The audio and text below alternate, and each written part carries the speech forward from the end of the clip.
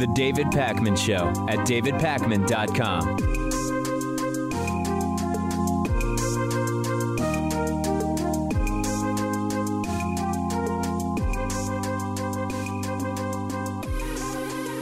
So my goal, my priority since the start of the coronavirus pandemic has been to be accurately alarmist for the information that we have. And there was a period back in, I think it was December, January, where I was getting emails from people saying, David, you're overly alarmist. This isn't going to be anything.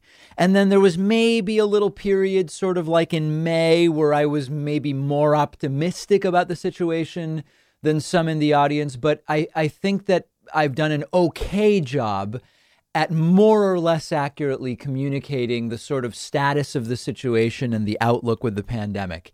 And I have what I think is some accurately but cautiously optimistic news for you today.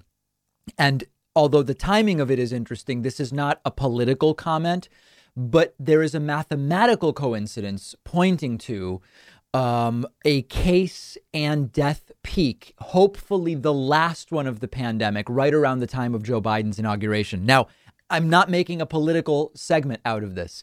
It's mere coincidence. I'll show you the math and the trajectories, but it seems as though right around January 20th, the day that Joe Biden will be sworn in as president, that we will be starting to get past what is hopefully the last peak of this pandemic. And again, it's a coincidence. I'm not claiming January 20th, Joe Biden will be sworn in and COVID will be fixed. It is merely a timing coincidence. And we know that these peaks depend on what happens in the weeks and months leading up.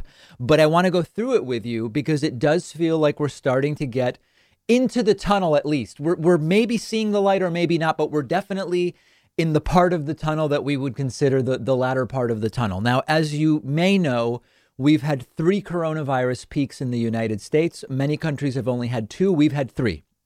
First one was in April. Second one was in July. And the third one is right now.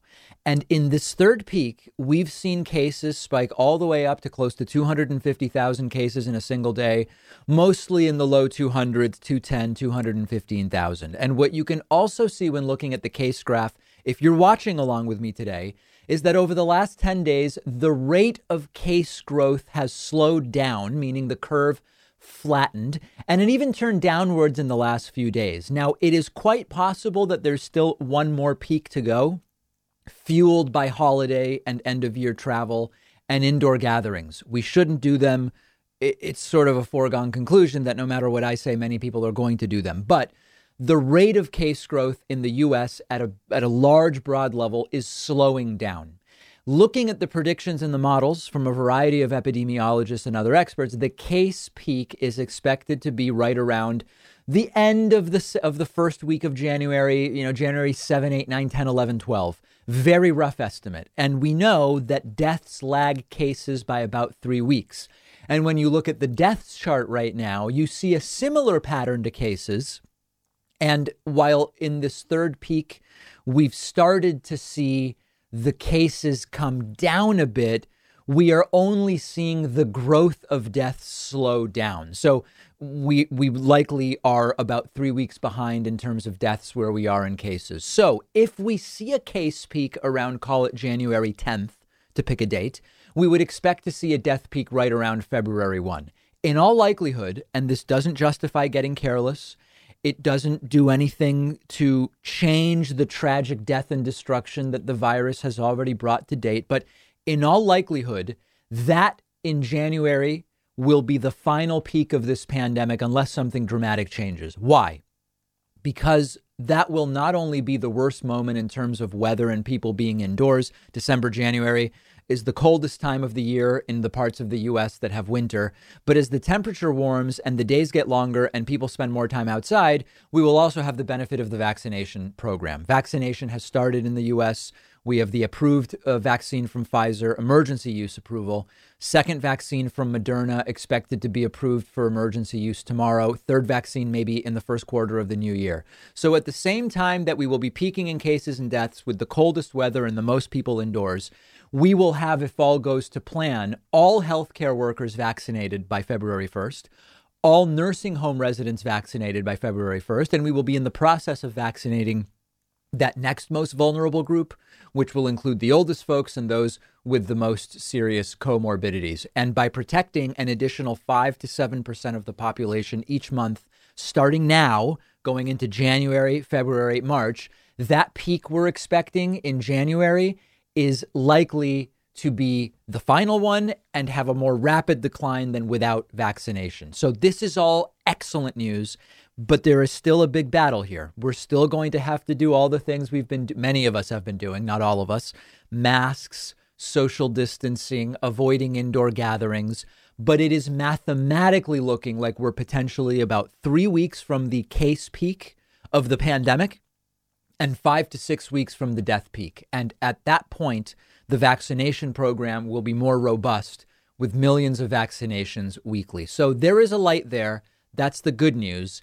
Now, given this, we should be extra cautious in these next months because we're so close. It's not like, listen, this is going to go on for 2 or 3 more years, and we might be for psychological reasons, maybe we take a screw it attitude and just have a good time.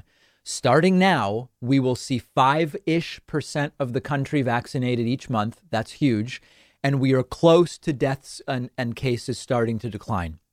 So the message is, that's the math of it. Those are the expectations. That's where vaccination is. We're just a couple months away from significantly better circumstances, my friends. So let's do everything that we can. We have been speculating about the future of the Trump family with regard to vaccination. With regard to investigation. My mind is still on COVID. Once Donald Trump is no longer president of the United States.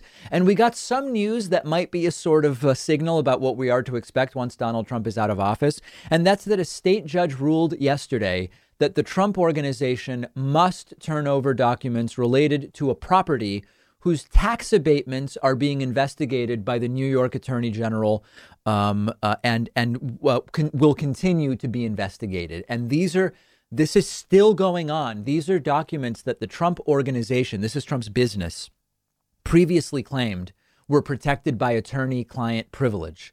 And a judge has decided that that is not the case. The Attorney General argued these documents are not privileged, partially because the Trump organization waived privilege when it disclosed certain documents to the IRS to gain benefit, and a judge agreed. And we've heard this story before, and many will say, hasn't this been ordered before? And they still haven't turned over the documents, and that is true. So what is the difference? Why do we care about this? We care about this for really two primary reasons. Number one, soon, Donald Trump is no longer going to be president.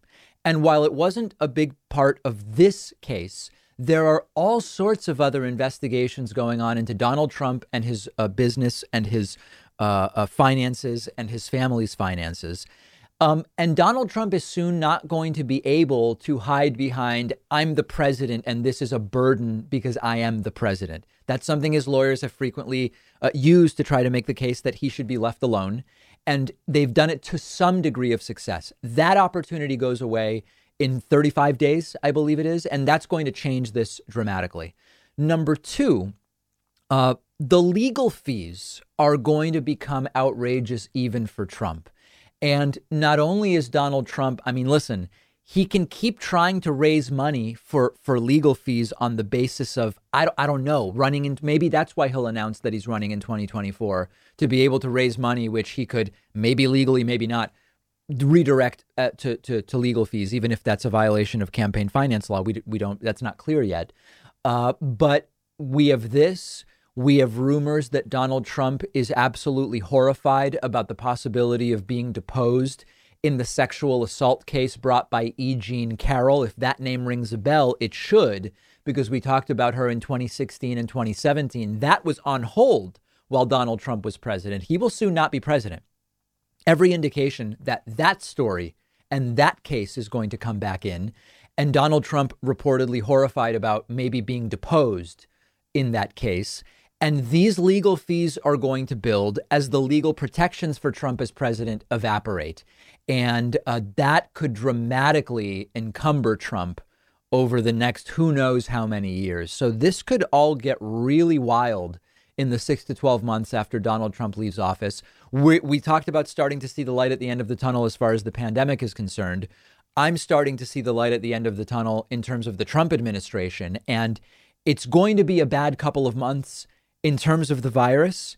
It's going to be a chaotic couple of months in terms of the MAGA people and the QAnoners having to adjust to this reality of Joe Biden as president. There's the possibility of violence. We can never get back the lives lost due to Trump's mishandling of the virus, et cetera, et cetera. But if you zoom out a little bit, vaccination has started. Trump is leaving. Joe Biden is coming in. We have early voting starting in Georgia, with Democrats still possibly taking the Senate.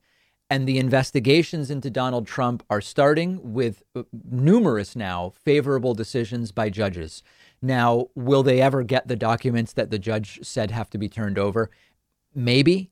And the truth is that these particular documents, like, this isn't really even the bombshell case. The point here is, at some point, Trump is going to run out of appeals and or run out of money for appeals in terms of legal fees.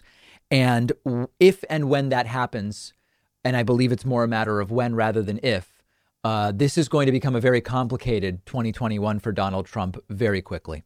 Make sure you're following me on Twitter, where you can find me at dpacman. We're going to take a quick break, and it's really a packed show today. Let's actually keep a record of this one, because this one I think is going to be pretty good. The David Pakman Show at davidpakman.com.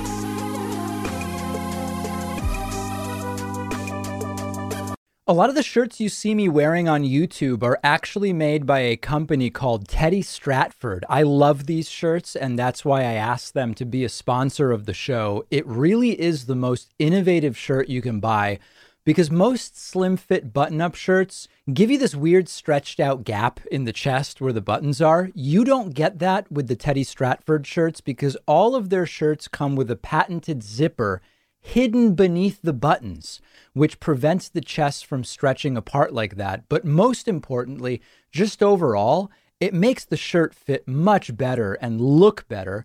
The carefully designed shirt is also cut in a way that improves the look of your upper body physique. It has a really nice, elegant, close fit that other shirts don't really give you. It also has a specially designed collar that won't fall down and lay flat, which I love. The difference all around with these shirts really is noticeable. Go check them out at davidpakman.com/Teddy. The link is in the podcast notes, and they'll give you 15% off your first order if you use the coupon code PAKMAN at checkout. That's PAKMAN. What if you could read 10 books in just one sitting? That's exactly what one of my favorite apps lets you do. It's called Blinkist, and what they do is take thousands of popular nonfiction books. They condense them down into text or audio that you can consume in 15 minutes. Blinkist makes sure that you're getting all of the important core insights from each book. So it's perfect for exploring a book you otherwise wouldn't have time for. If there's a full book you're thinking about buying, you can use Blinkist to get a sample first. Just think how much you can enrich yourself by being able to soak up an entire nonfiction book in just 15 minutes. I recently checked out the book Podcast Marketing Strategy by Daniel Rolls and Kieran Rogers, and so useful, so particularly applicable to what I'm doing. Really recommend it. Blinkist has books on politics, philosophy, science. They have 27 different nonfiction categories, and a subscription is only about $8 a month, and you get access to the entire library. But you can try it totally free and get 25% off a subscription when you go to Blinkist.com/Pakman. That's BLINKIST.com/Pakman.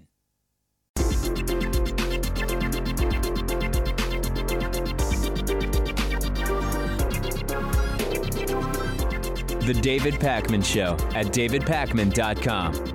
The David Pakman Show is mostly funded by members who sign up at joinpakman.com. I will not waste any more time talking about it because we have such a busy agenda, but I invite you to grab a membership at joinpacman.com, where you can also read about all the great membership benefits. Okay, Patriot Mail has become managing the hate mail we have been getting since Joe Biden won the election on November 3rd, November 7th, as it was called by the media. It's almost a job in and of itself. The hate mail has so scaled up. And I have one such example for you today. But first, a quick reminder, what is Patriot Mail exactly? Last time I checked, this was America, and I have the right to share my droplets with whoever I want. Patriot Mail. Written by patriots who hate David Pakman. Because America. And because freedom. Right. So Patriot Mail is when a professional voiceover artist does interpretive readings of the hate mail that I get. And here is, we could do 5 shows a week of just an hour of hate mail at this point. We really could. But here is just one example for you to take a listen to. David Pakman is a frustrated loser. The show is circling the drain. Million subscribers? 50 million views per month? Lol. How much did you pay SoCal Blad? Almost 2 years later, and David is more cucked than ever. Sore loser. Yes, you lost. Spell loser with a D-A-V-I-D. You are a shill and a fraud. Keep it up. I love those credentials. I learned some stuff from the hate. I didn't realize that we had 50 million views in a 30-day period, but we actually did, which is insane. And I appreciate this Patriot for letting me know about these stunning numbers. I love it. The part that's confusing to me is, what does "we lost" mean? Like, what exactly, what did we lose? Joe Biden won, right? And I got into an interesting Facebook exchange yesterday against my better judgment with some friends, with a couple people, not my friends, but there are people in the thread who believe that Trump will be sworn in for a second term on January 20th. And here's my question to you. Should we be betting these people money? And what I mean is, I'm not a betting man. I don't really bet. But it seems as though there's money to be made betting money against the people who say Trump will be sworn in on January 20th. If they really believe that, I'd bet $100. I'd bet $1,000. I'd even look at betting more.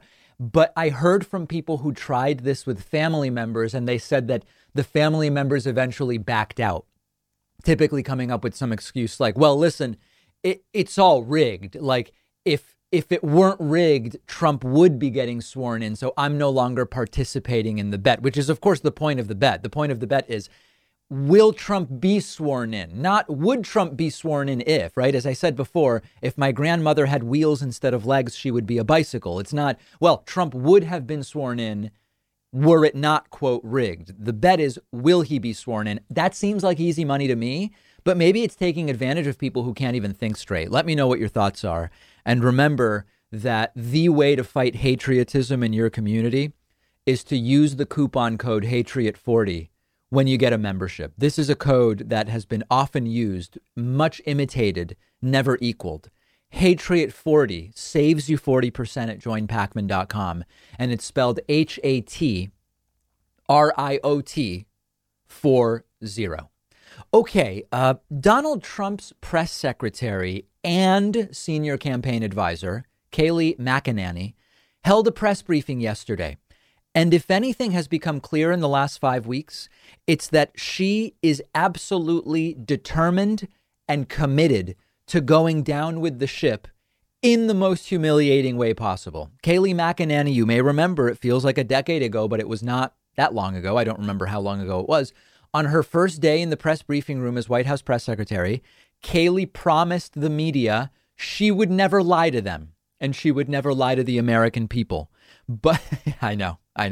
But she's done nothing but lie ever since. So let's look at some highlights, or really, I guess they would be lowlights, from what is closer and closer to being her last briefing as White House press secretary. She's asked a question, understandably, logically, about the fact, and it is a fact, that the Electoral College has voted.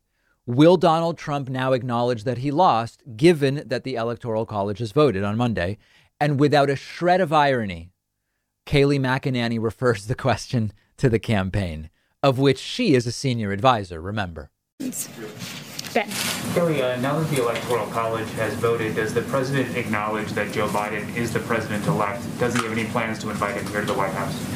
The president is still involved in ongoing litigation related to the election. Yesterday's vote was one step in the constitutional process, so I will leave that to him and refer you to the campaign for more on that litigation. What is his reaction to Leader McConnell today congratulating Joe Biden and calling him the president-elect? I haven't gotten the president's reaction to that yet, but the president, again, is pursuing ongoing litigation, would refer you to the campaign for further. And what's the path forward, though, for litigation? If the votes have been certified, if the Electoral College has voted, there doesn't seem to be a legal recourse at this point.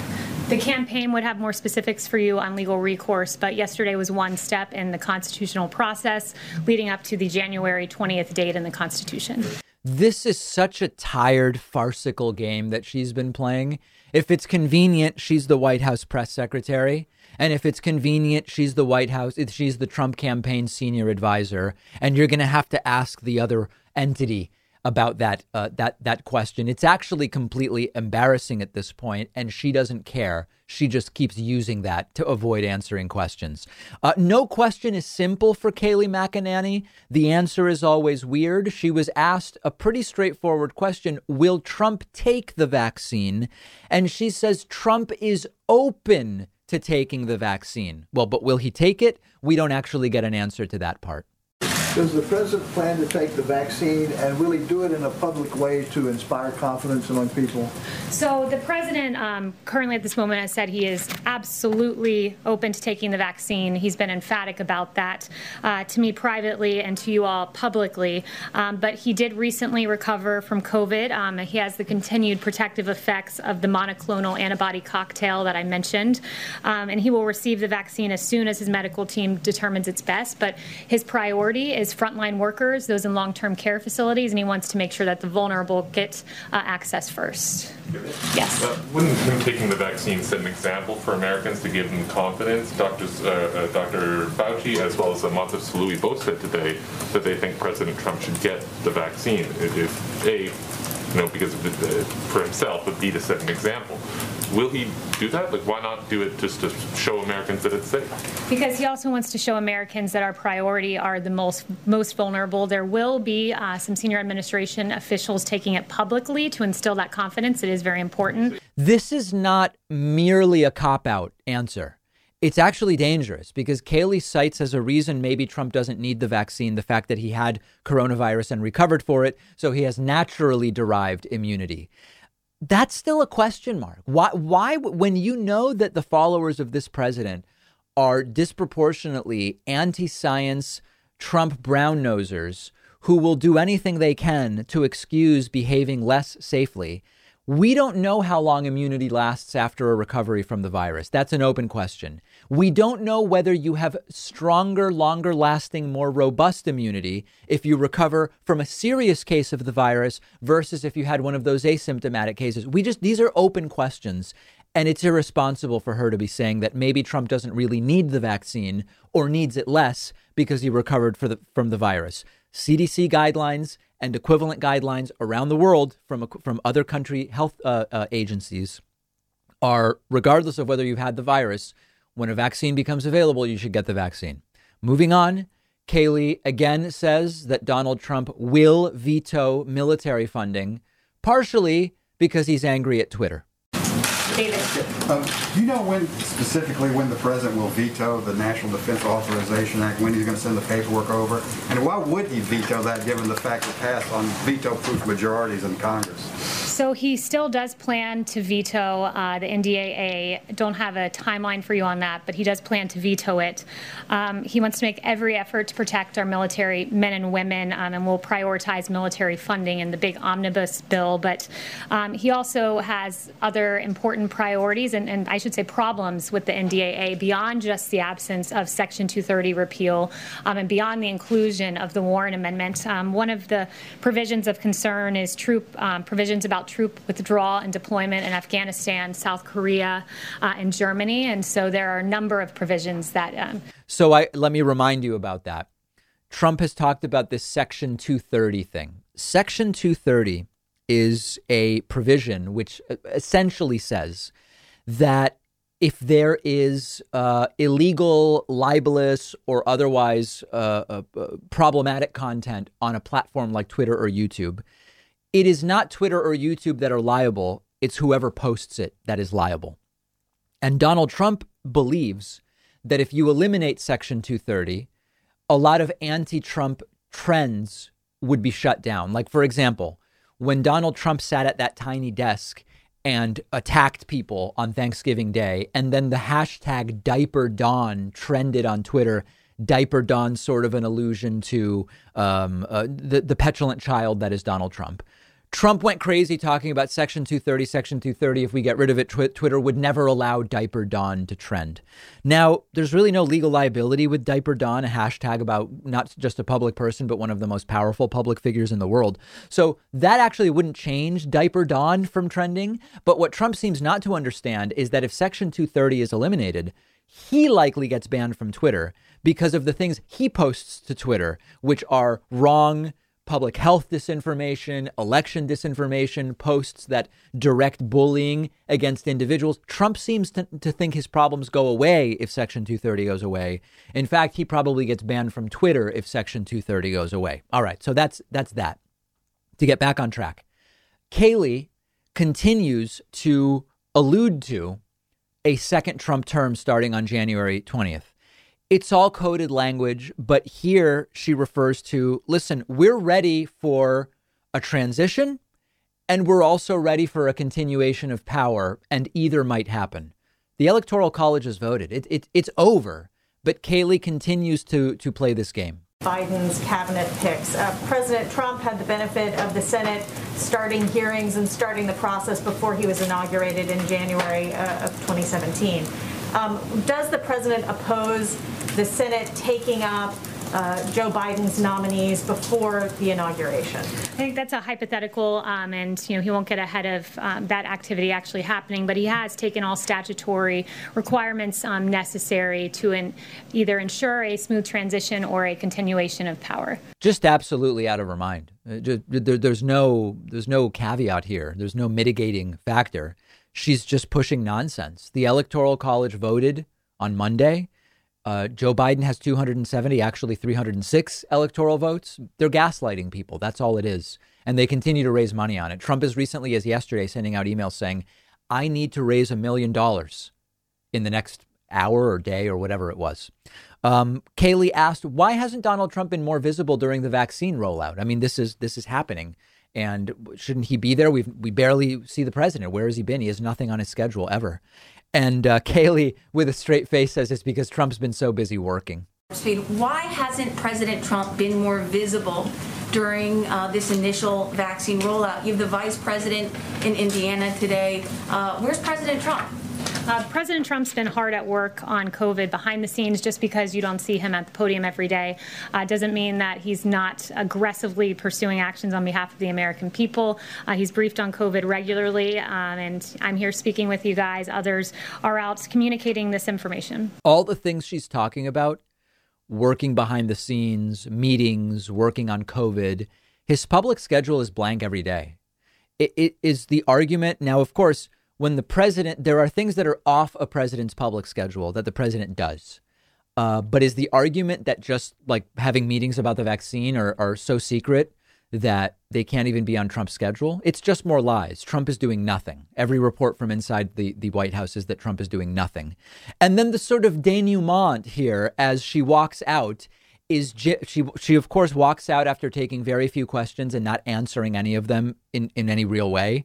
You hear in this next clip as she's walking out of the press briefing room, I love this, CNN's Jim Acosta asking, Kayleigh, isn't it hypocritical for you to accuse others of spreading disinformation when you spread it every day? A beautiful question. Someone like Trump might call it a nasty question, but it's an important question. Take a listen.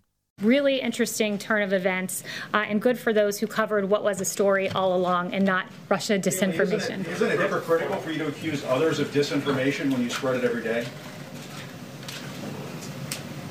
In a logical world, okay, if actions had logical consequences, No one would want to employ Kayleigh McEnany after this absolute insanity of a White House press secretary tenure. Unfortunately, we know that she likely is going to end up with some kind of very cushy gig, either, I don't know, as a consultant at some right-wing organization or doing communications for a company that has right-wing leanings, or who knows, but she is going to have a very soft landing. If she should be unemployable based on the deceit and the lies, but she's going to have a fine landing. If you were worried about where Kayleigh goes after this, don't worry about it at all. We'll have more coverage of this and clips on the show's Instagram page at David Pakman Show. And if you want to see what happened to my umbrella in very, very powerful Boston winds, make sure you're following me on Instagram at david.pakman. A video that has taken, I guess I was going to say the world by storm. Not really. A video that has taken my followers by storm. Me barely able to handle an umbrella in Boston wind. That's on my personal Instagram, david.pakman. We'll take a quick break. Up next, Mitch McConnell. He finally did it. What is it that he did? We'll talk about it in 2 minutes. The David Pakman Show at davidpakman.com.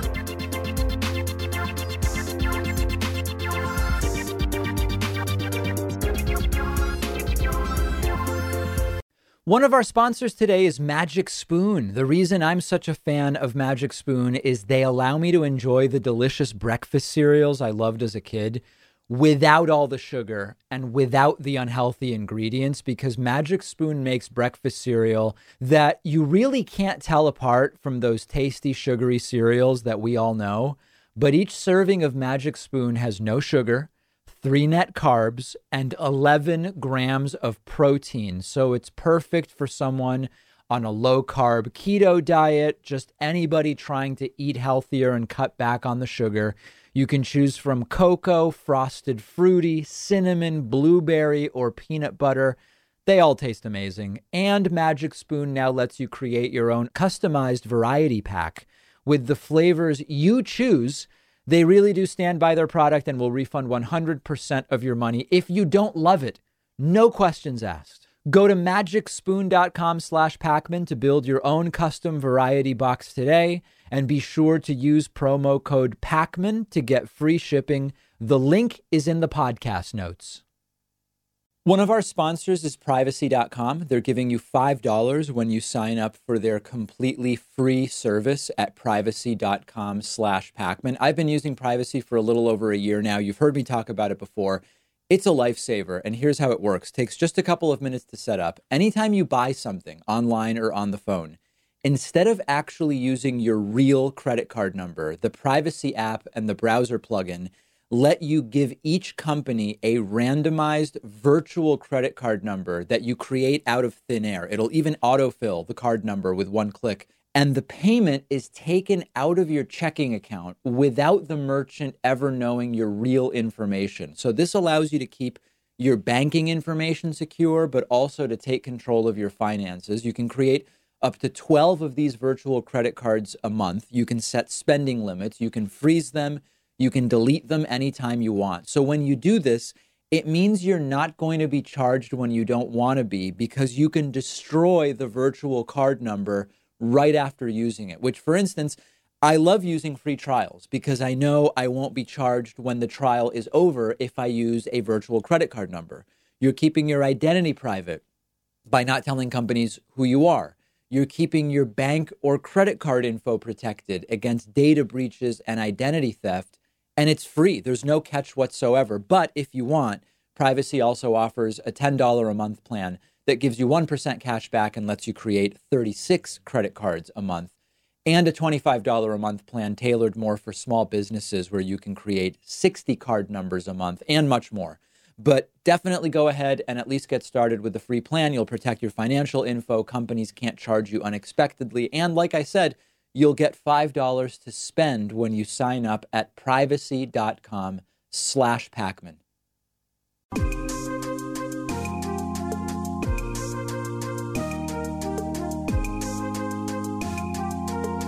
Welcome back to the David Pakman Show. If there's anybody approximating a kingmaker remaining in the Republican Party, to some degree, it is actually 78-year-old Republican Senate Majority Leader Mitch McConnell. And love him or hate him, and I don't like the guy, he has been one of the most effective Republicans in the last decade at just getting things done when Republicans want to do something and blocking Democrats from doing things when Republicans don't want them doing things. The Merrick Garland Supreme Court nomination certainly comes to mind.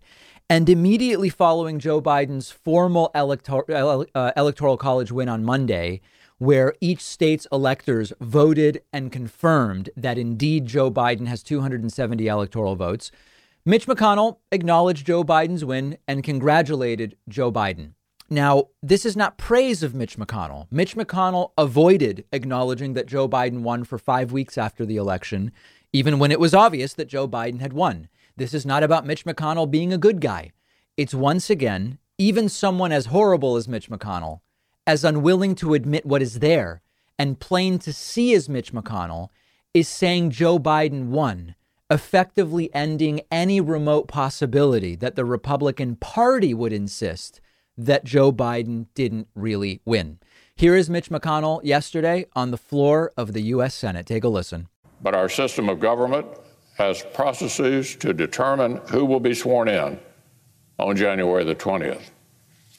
The Electoral College has spoken. So today I want to congratulate President-elect Joe Biden. The President-elect is no stranger to the Senate. He's devoted himself to public service for many years. I also want to congratulate the Vice President-elect, our colleague from California, Senator Harris. Beyond our differences, all Americans can take pride that our nation has a female vice president-elect for the very first time. I look forward to finishing out the next 36 days strong with President Trump. Our nation needs us to add another bipartisan chapter to this record of achievement. So this is important for a few reasons. Number one, this signals that there's really nothing left for Trump. I mean, truly nothing to try to steal this election. Now, I know that the QAnon people and the cultists and even Trump himself and, Kayleigh McEnany, as we saw earlier, they're going to continue acting as if there's more to do. Maybe Jenna Ellis is going to, if she's recovered from coronavirus, they're going to keep going. But when even the Senate majority on January 6th, who do you think is going to interfere with Joe Biden officially being a president-elect in terms of Congress accepting the votes? It would be members of the Republican Party in the House and Senate. And the Senate Majority Leader here has said congratulations to Joe Biden. So it signals the emptying of the bag of tricks, so to speak. But secondly, this is also relevant and important for people who were dreaming of something to happen sometime between now and the inauguration that would slow down or prevent Joe Biden swearing in. When Mitch McConnell acknowledges the president-elect, it really makes that dream, or really it's a nightmare, it makes it all but an impossibility. And we also learned that Mitch McConnell and Joe Biden spoke after this congratulations. Here's Joe Biden briefly speaking to the media yesterday, telling us how that call with Mitch McConnell went. I had a good conversation with Mitch McConnell today. I called him to thank him for the congratulations. Told him, although we disagree on a lot of things, there's things we can work together on. We've always been straight with one another, and we agreed we'd get together sooner than later. And I'm looking forward to working with him. I just want you to know I spoke with him. I've been calling other members. I spoke with some other members as well. There's about a dozen calling. And as I tick them off, I'll tell you who I've spoken to. Okay? Thank you. So that's straightforward and to the point there. So slowly but surely, all of the remaining I's are dotted and T's are crossed, to nobody's surprise, except for the millions of Trump cultists who thought that this might go some other way. Now, my only concern about what Joe Biden said continues to be the same one I've had from before the election. I hope that Joe Biden is merely paying lip service to the idea of getting things done with Mitch McConnell, because it would be cartoonishly naive to think that this Republican Party is going to work with you on anything. And as I've said before, The only way you would get this Republican Party to work with you on anything, there's two scenarios in which this Republican Party might help you. One is if they determined that getting in the way of what you're working on would actually hurt them electorally. Like if they determine, imagine that there's no stimulus passed now and Biden gets to oversee a second stimulus. If Republicans determine that not doing a second stimulus is bad for them, they might actually come to the table with Joe Biden, but they would still try to make it mostly for corporations and not really for individuals. The second scenario where Republicans would work with Joe Biden or work with Democrats in general is if Joe Biden and Democrats are willing to accept such outrageous compromise to get Republicans on board that it becomes almost like a Pyrrhic victory, where it's a victory on paper, but you may actually be doing more harm than good in so working with these Republicans. So my concern continues to be the naivete if Joe Biden really thinks he's going to work with these people. He's not. Now, very quickly, Mitch McConnell became enemy number one of the Trump cult. We'll do more about this later, but just one example for you here. This is a video clip of Trump sycophant Charlie Kirk actually saying that this might be Mitch McConnell ruining the chances in Georgia of the Republican candidates by acknowledging that Joe Biden won. And so if Mitch McConnell wants to wake up on January 6th and be met with two of his Senate candidates all of a sudden trailing in Georgia, keep talking like this. Go out of your way to use the term congratulate. If he had to and was getting pressure, he could have at the very most, today I will recognize. I probably would have taken exception with that. But the term congratulations inherently means that you are applauding and recognizing an achievement of success. When do you use congratulations in your life? When people attain athletic accomplishments, when people get married, engaged. You typically don't use the term congratulations when someone just stole a bank. I love that. Charlie going full on. Charlie doesn't even stop at robbing a bank. He says it's like stealing the entire bank, just picking up the whole bank and taking it. Really fascinating stuff. So this is a similar situation to some Trumpists who now think Fox News is liberal and part of the problem. The idea that someone as wretchedly conservative as Mitch McConnell might not be a strong enough right winger just shows you how extreme the Trump cult has become. But understand that part of this is calculation by Mitch. Mitch knows they don't have the votes to actually stop Joe Biden from being president. He knows they can't do anything. And Mitch McConnell wants to get back to the standard partisan bickering and Republican obstruction of Democrats as soon as possible. And so what Mitch McConnell is effectively doing here is kind of ripping the Band-Aid off now and getting people back to reality sooner. Get Republicans back to being united about, the deficit and stopping anything Democrats want to do. So I actually, looking at it from the standpoint of Mitch McConnell, I think what he's doing here actually makes perfect sense. It obviously makes sense based on the votes. Biden won, and we knew that 5 weeks ago. But I think it also even is the right strategy if your goal is reunite the Republican Party and let's get back to stopping Joe Biden from doing a damn thing. And they may well succeed at it. So we talked about Republican Senator Mitch McConnell ending the overt farce that the last 5 weeks have been and congratulating Joe Biden as president-elect, since after all, Joe Biden did win the election. Now we immediately have the blowback to this story, which is that almost instantly, Donald Trump himself and Trumpists, including QAnon conspiracy theorists and others, immediately turned on Mitch McConnell, fomenting the Republican Civil War we discussed earlier in the week. Earlier this week, I did a segment called Republican Civil War. MAGA protesters chant, destroy the Republican Party. And that story generated quite a bit of interest. And in that segment, I said, whether there is reconciliation within the Republican Party as Joe Biden becomes president will depend on Trump and what Trump does. Now, we have two sort of primary scenarios. If Trump just shuts up and disappears to play golf or do whatever, the Republican Party will come back together. The wackiest elements like QAnon will evaporate and you'll get back to the pre-Trump Republican Party. On the other hand, if Donald Trump and his most ardent cultists keep going, you may have a protracted Republican civil war. And if it goes on for a few more weeks, it might actually hurt Republicans in the Georgia Senate runoffs, which would be great. And it's looking more and more like, at least in the next month, that second scenario is the most likely scenario. Very late last night or early this morning, I think just after midnight Eastern time, Donald Trump took to Twitter in response to Mitch McConnell congratulating Joe Biden and acknowledging that Joe Biden won and is the president-elect. Trump tweeted and quoted from an article and said, Mitch, 75 million votes, a record for a sitting president by a lot. Too soon to give up. Republican Party must finally learn to fight. People are angry.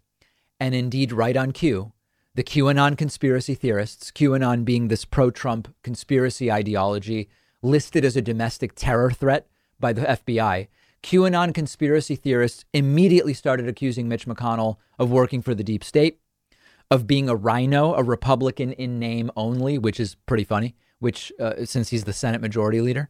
Many QAnon cultist accounts on social media said they would be leaving the Republican Party because Mitch McConnell acknowledged an empirical reality that Joe Biden won the election. And the messages from the QAnon people ranged from "you're a disgrace, Mitch McConnell," to "today marks the birth of the America First Party," to "congratulations, bitch McConnell, today marked the death knell of the Republican Party because of your treasonous actions telling party members not to back Trump." So a few thoughts on this, all relevant to the next 2 to 4 years of American politics. First, Trump mad at Mitch McConnell, QAnon mad at Mitch McConnell, Trump mad at the Georgia governor, Brian Kemp. This is a dream for Democrats trying to win these 2 Senate seats and take control of the Senate for the next 2 years. We've said the polling is close in Georgia, and it's really a toss-up. I mean, we've got margins of 1-2 in the polls that we're seeing for both Democratic challengers, John Ossoff and Raphael Warnock. You really can't dream up a better scenario in a red state where Democrats are trying to win than some Republicans thinking it's rigged against them and maybe staying home, boycotting the election, while others are threatening to leave the party. You could not ask for a better scenario as Democratic challengers trying to take over seats currently held by Republican incumbents. So this little kerfuffle has the potential to hand Senate control to Democrats. This also, thinking more broadly, this also signals the future about something we've talked about before. What happens to Trumpists when Trump leaves? Do they simply become regular Republicans and start talking about lowering taxes and regulations and paying off the debt? Because that's not what the QAnon types have been during the Trump cult peak years. It seems to me that for many of these QAnon and Trump cultists, it's not going to be rewarding or interesting. It's going to be too milquetoast to just be normal Republicans. And we might see some of them leave politics altogether. Some maybe get involved in something more radical. And that's exactly the signal that they're sending right now. Now, just a funny side note on the Mitch McConnell congratulations thing. Vladimir Putin and Mitch McConnell both congratulated Joe Biden this week for winning. Trump only lashed out at Mitch McConnell. I mean, it's poetically perfect. And it continues to be, but we're getting closer to the end. And I want to remind you, January 1/21. So this is our 1/1/21 membership drive. We want to start the next year off really powerfully. So on January 1st, we are doing a 1-day membership special. It will be themed based on the date. So the special will be related to 1/1/21. OK, that's all I'm saying. If you've been thinking, I kind of like what you do, David, but, I don't really like your voice or I don't really like the shape of your mouth, as someone wrote to me last week, but you like the content and you've been thinking about supporting, get on our newsletter at davidpakman.com. And then on January 1, you will be notified perfectly with instructions as to how to take advantage of this great membership special. Quick break. Back after this. The David Pakman Show at davidpakman.com.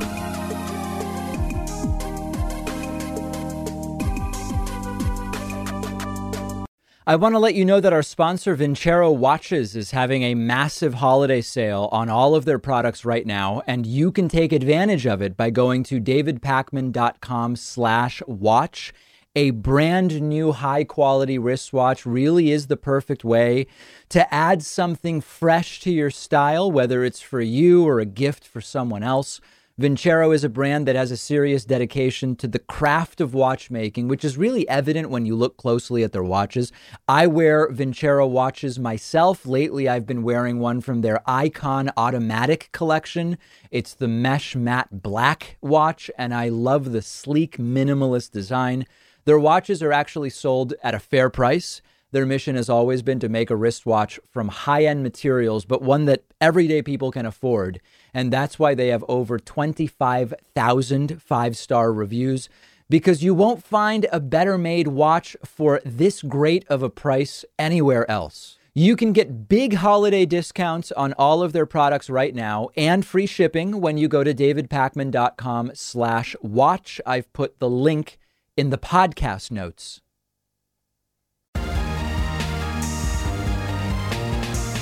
The David Pakman Show at davidpakman.com. I have to admit that this story kind of bums me out, and you'll understand why in a little bit. It relates to my youth in some sense. Fox Business host Maria Bartiromo is now sinking so low that it's actually depressing. You, I am sure at this point, have heard that Joe Biden won the presidential election, that the Electoral College confirmed it. Joe Biden has most of his cabinet selected. Donald Trump lost in court like 50 times or something like that. The Supreme Court has said no thanks to his case. And Fox Business host Maria Bartiromo, now really a second-rate Fox host, even by their standards, is a really aggressive Trump brown-noser and claimed yesterday that an intel source, wait for it, an intel source told her Donald Trump actually won the election. Let's look at the clip, and then I'm going to tell you about the sort of tragic downfall of Maria Bartiromo. An intel source telling me that President Trump did, in fact, win the election. He says that it is up to the Supreme Court to hear suits from other cases across the country to stop the clock. This follows the High Court's refusal to hear the lawsuit from Texas Attorney General Ken Paxton, challenging results in 4 swing states. Now, you might say, well, David, if an intel source did tell her that, she's not lying. She's merely reporting it. And the intel source could simply be wrong or mistaken. But is that really the argument you want to make? That's the hill you want to die on? Maria Bartiromo is more than 50 years old, and she's been a journalist in some way, shape, or form for almost 30 years. And we're standing behind what she said is okay and responsible to air, as long as some intel person really did tell her with no vetting or connection or actual evidence. She says, this is what they told me. It's actually shocking how Maria Bartiromo has fallen from being a great financial reporter to being what is in short a conspiracy theorist Trump suck up. That's what she is at this point. And the way this relates to my youth is when I first got into trading stocks back in the year 2000, when I was in high school, I started watching CNBC because I guess that's what you do, or at least what you did at the time. And at the time, Maria Bartiromo really did excellent interviews of big time Fortune 500 CEOs. She would hold them accountable. Her interview preparation was second to none. She was fantastic. And she was the first TV journalist to report live from the floor of the New York Stock Exchange. She won Emmys for that. She was well recognized by the Italian American community in New York City, related to her amazing story, working her way up from her early days in Brooklyn as a kid, being a coat checker at her dad's restaurant. I mean, it's just an amazing story. And she was a top-notch interviewer for more than a decade. And then she joined Fox in 2013. Things sort of started to get a little bit shaky. But then when Trump ran in 2016, she developed like an on-air relationship with Trump and got to interview Donald Trump and became essentially a dishonest PR person for Donald Trump rather than a journalist, which sadly sometimes happens to people when they go over to Fox News. And it really is sad. So here's my ask of you. Don't let this happen to me. Hold me accountable. I don't think it would happen, but I'm telling you right now, if I do something like this, you can go ahead and cancel your membership. It would be embarrassing and pathetic to me, to my family, to the people that have supported this show. But I'm sure it's lucrative for her. And who doesn't want to have a friend in the White House, right? That's actually one of the things that sometimes I think those who are only very casual observers of media don't get, which is that the appeal of access to people in power makes media people do really crazy things sometimes. And I've said before how I don't really care about being friends with politicians. There are a number of elected officials in the U.S. House and in other offices that I'm in touch with. And we have what I guess we would call like personal relationships, but they're not like I'm if they do something wrong and it's even happened, I cover it. And I'm not really impressed. I've said we shouldn't deify these people, but maybe when it gets to a certain level and it's the president, maybe if the president wants to be your friend, you just repeat whatever nonsense the president wants you to say. I don't know. But it's really a tragedy what's happened to Maria Bartiromo. I have completely unsurprising, not shocking news for you today. A 50-year study of tax cuts has determined that when you give the very rich tax cuts, things don't trickle down and inequality actually gets worse. Now, if you understand economics at all, you would say, David, how is this even a story? But there's a large part of this country that still thinks you give tax cuts to the rich, money trickles down and it reduces inequality and everything's good. This is a paper from the London School of Economics and King's College London. And it looked at 50 years of tax cuts for the wealthy across 18 different countries. And they evaluated claims like trickle down, tax cuts for the rich trickle down and help the economy, or cutting taxes on the rich reduces inequality. And what they found is that cutting taxes on the rich increases inequality, gives the rich more money with almost nothing trickling down below, overall increases inequality, and doesn't improve economic performance overall. It doesn't lead to economic growth. It doesn't lead to employment growth. It just causes higher income inequality. And one of the things that is important to understand about this is that there are always going to be, let's divide this up into two ways. I think that for a lot of just average people who don't study economics, this idea was always a hard sell. I think to just normal folks who have not been radicalized to fall for trickle down economics, if you go to normal people who just work a job and don't think too much about it, and you say, hey, if we give tax cuts to the really rich, do you think it helps you? You go to a laundromat owner or a hardware store owner or a teacher, and you say, hey, we're giving billionaires and people with over 50 million in assets, we're giving them a tax cut. Do you think this will help you? I think that's always been a hard sell for the average person. But there's an entire movement that is based around paying people at think tanks and other places to claim that tax cuts for the rich are going to help everybody in some way. And the assumption that really fails is that when you cut taxes for the rich, more people are hired. And it fails for a number of different reasons. First of all, most of the money doesn't even enter the ecosystem of where it would affect hiring because rich people have a much higher savings rate than poor people. If you give a poor person a 5% reduction in their taxes, they're almost certainly going to spend all of that money. If you give a really, really rich person a 5% reduction in their taxes, they're going to save most of that money because they're not counting on that money to live. And as a result, because the money is just being saved, it's not being spent by rich people in a way that creates a need for more employees or a need to pay employees more money. Number two, even the money that the rich do spend at a business, only part of that goes to wages. And mostly that additional spending that the rich do goes to profits and part of the hard costs of the things that they are buying. The driver of hiring, we know, is demand. It's not labor supply. And this is often an argument that's missing when talking about illegal immigration or immigration in general. The argument that we hear goes, they come here legally or illegally. For our economic argument, it doesn't matter. They take our jobs, and because they increase the supply of labor, wages go down. It's basic economics, they say. You bring in a lot more people looking for work, and companies can pay less, and they're stealing jobs and lowering wages. Well, remember, Wages are only part of the cost of a good or service. And remember that all of those immigrants in your community, legal or illegal immigrants, they also buy stuff. They also rent apartments. They also buy food. They go to restaurants. So what's missing from this overly simplistic analysis is that when you have immigrants come in looking for work, it's a huge increase to demand because you have more people demanding products and services, which under the same simple economic argument would mean businesses can raise prices and make more money, right?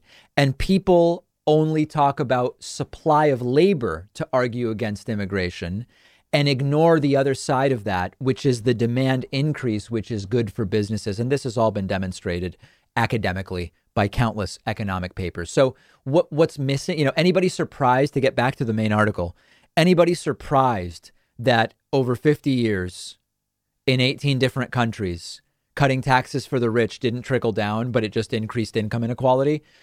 You lack, and I'm not saying this pejoratively, it sounds like you just lack a more holistic macroeconomic understanding. Of course, cutting taxes for the rich didn't stimulate the economy in the way that some of these supply-siders think.